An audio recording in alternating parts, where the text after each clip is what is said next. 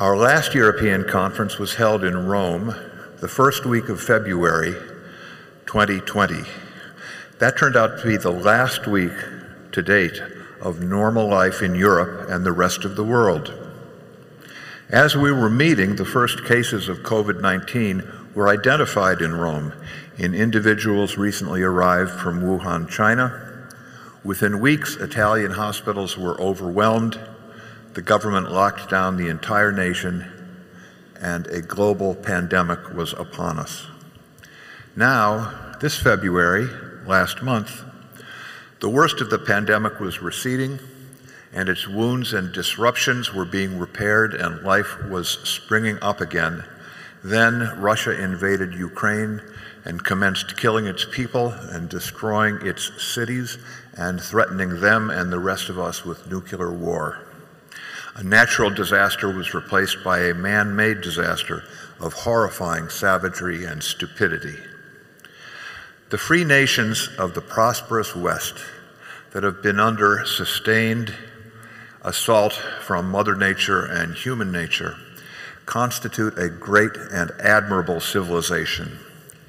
Vladimir Putin and the dictators of China and Iran are right to fear not only the allure of freedom, but also its power. One of the first lessons of the Ukraine onslaught is that authoritarians are as bad at military organization as they are at economic and political organization.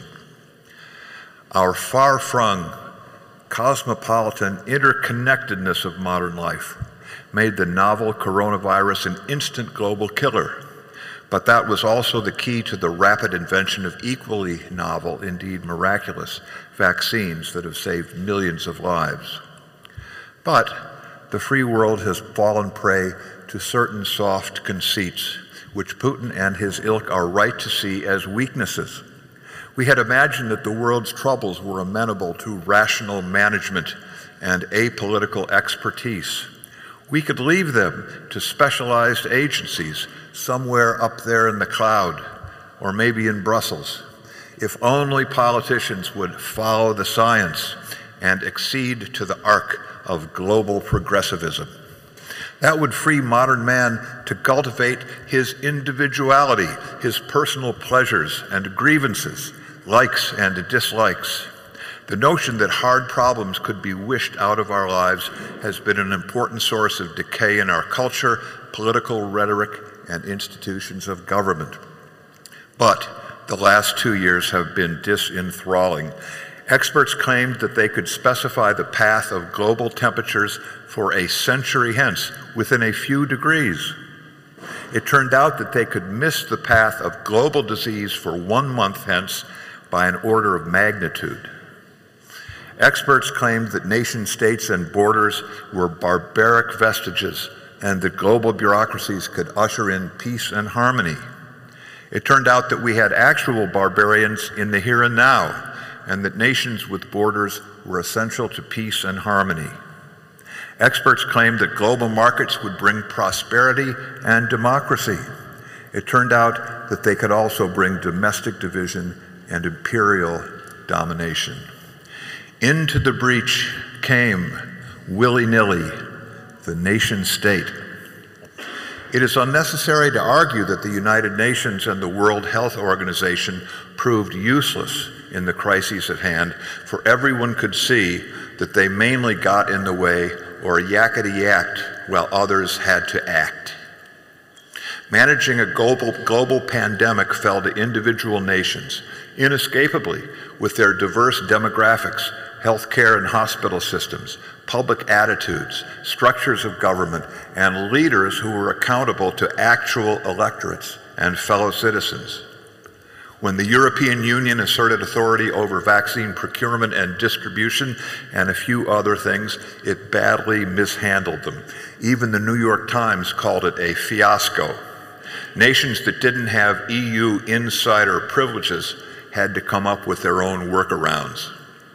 When the going gets tough, democracy loses patience with technocracy.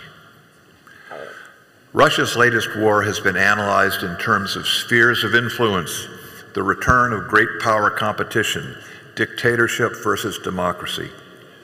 But the heart of the matter is the integrity of the nation. An imperial power invaded a peaceful, self-governing nation for conquest, aiming to seize its territory and farms and industry, to subjugate its people and to extinguish its traditions and institutions. That is why Ukraine has become a popular cause around the world. The Ukrainians cry out, "This is our land, our home, our country." President Zelensky compares his countrymen's struggle and heroism to the past struggles and heroes of other nations, and he is gauche enough to name names at a time when other nations are toppling their heroes. You don't have to have taken a course in political science to understand this war, to be overwhelmed by the bravery and determination of the Ukrainians, and to reflect on your responsibilities for your own national home. And the response has been a rallying of sovereign nations that no living person has seen before. In the order of nation states, each nation defends the overall order as its own interests require or permit. Some nations have been constrained by their existential reliance on Russian energy. Others have judged that they may play a useful role as diplomatic intermediaries, and we are going to need a delegation to inform Putin that he has lost. Close to the fray, fears that one's own nation may be next on Putin's hit list, or that in desperation he may introduce nuclear or chemical weapons into the theater, have produced a spectrum of reactions, both among and within nations. But the overwhelming response has been the provision of stupendous defensive armaments and intelligence and logistical and humanitarian support, repudiation of Putin and isolation of the Russian economy. Most striking of all have been the many reversals of national defense, energy, and financial policies that would have been inconceivable the day before the invasion. And all of this has been spontaneous, nation-to-nation collaboration, each nation bringing its unique assets to the cause without benefit of direction by a supernatural body, a supranational body.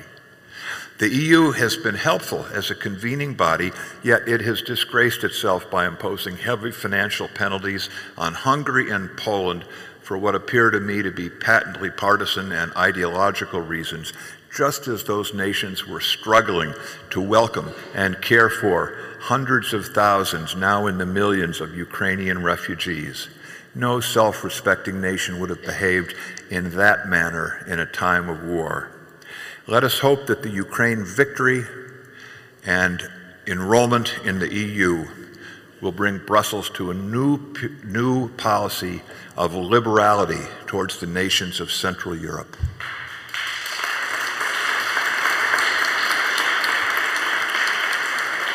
The newly engaged nation states came to these crises unprepared, following a long period of disitude, self-indulgent politics, and for many, a string of mediocre leaders.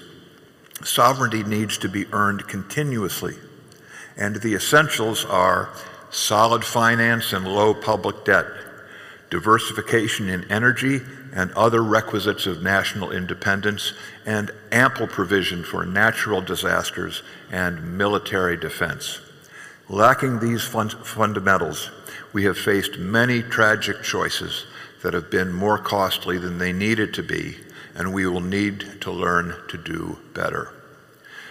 In the pandemic response, the diversity of approaches adopted by many diverse nations contributed to continuous learning by doing over the years, and we are coming to understand now that comprehensive lockdowns and school closures were largely ineffective but fabulously costly. Let us note, however, that we have come to understand this precisely because of our nation-led responses that have generated information that would have been obliterated by a uniform WHO-led response. In the Ukraine response, it is, to me, disheartening that Germany has stuck with its plans to decommission perfectly good nuclear power plants, and the United States is still zealous to discourage development of fossil fuels. In America, the response has featured too many of the recent pathologies of our own politics: romanticism, performative politics, the efforts to score ideological debating points even in the midst of a war. But the political situation is highly dynamic.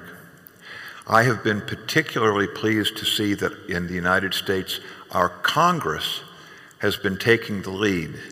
It has not been our foreign policy elites that have been in charge throughout my life, but our representative legislature acting on a bipartisan basis that has been pushing beyond what the elites wanted to do and carefully calibrating what is prudent and effective for America to do. Those that doubt our capacity for choice should take heart in developments such as these. We have in our nations, in the months ahead and in the course of war, several elections, many developments in party politics within our nations, and many further choices to be made. The situation is highly dynamic, and we in this room, we who are involved with the national conservatism movement, intend that our discussions these 2 days will contribute in important respects to the changing political scene. I'm delighted that we are able to begin our conference with a visit and remarks by Vsevolod Chesnov, who is the Ukrainian ambassador to the European Union and the European Atomic Energy Community. Ambassador Chesnov is from Lviv, now embattled. He has been in the Ukrainian Foreign Service for a quarter of a century, essentially throughout its period of national independence.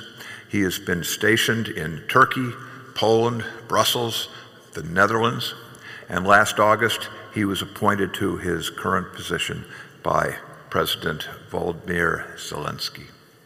Would everyone please give a warm welcome? It is a great honor that we could begin our conference in this day with the ambassador who has so much to do down the block at EU headquarters.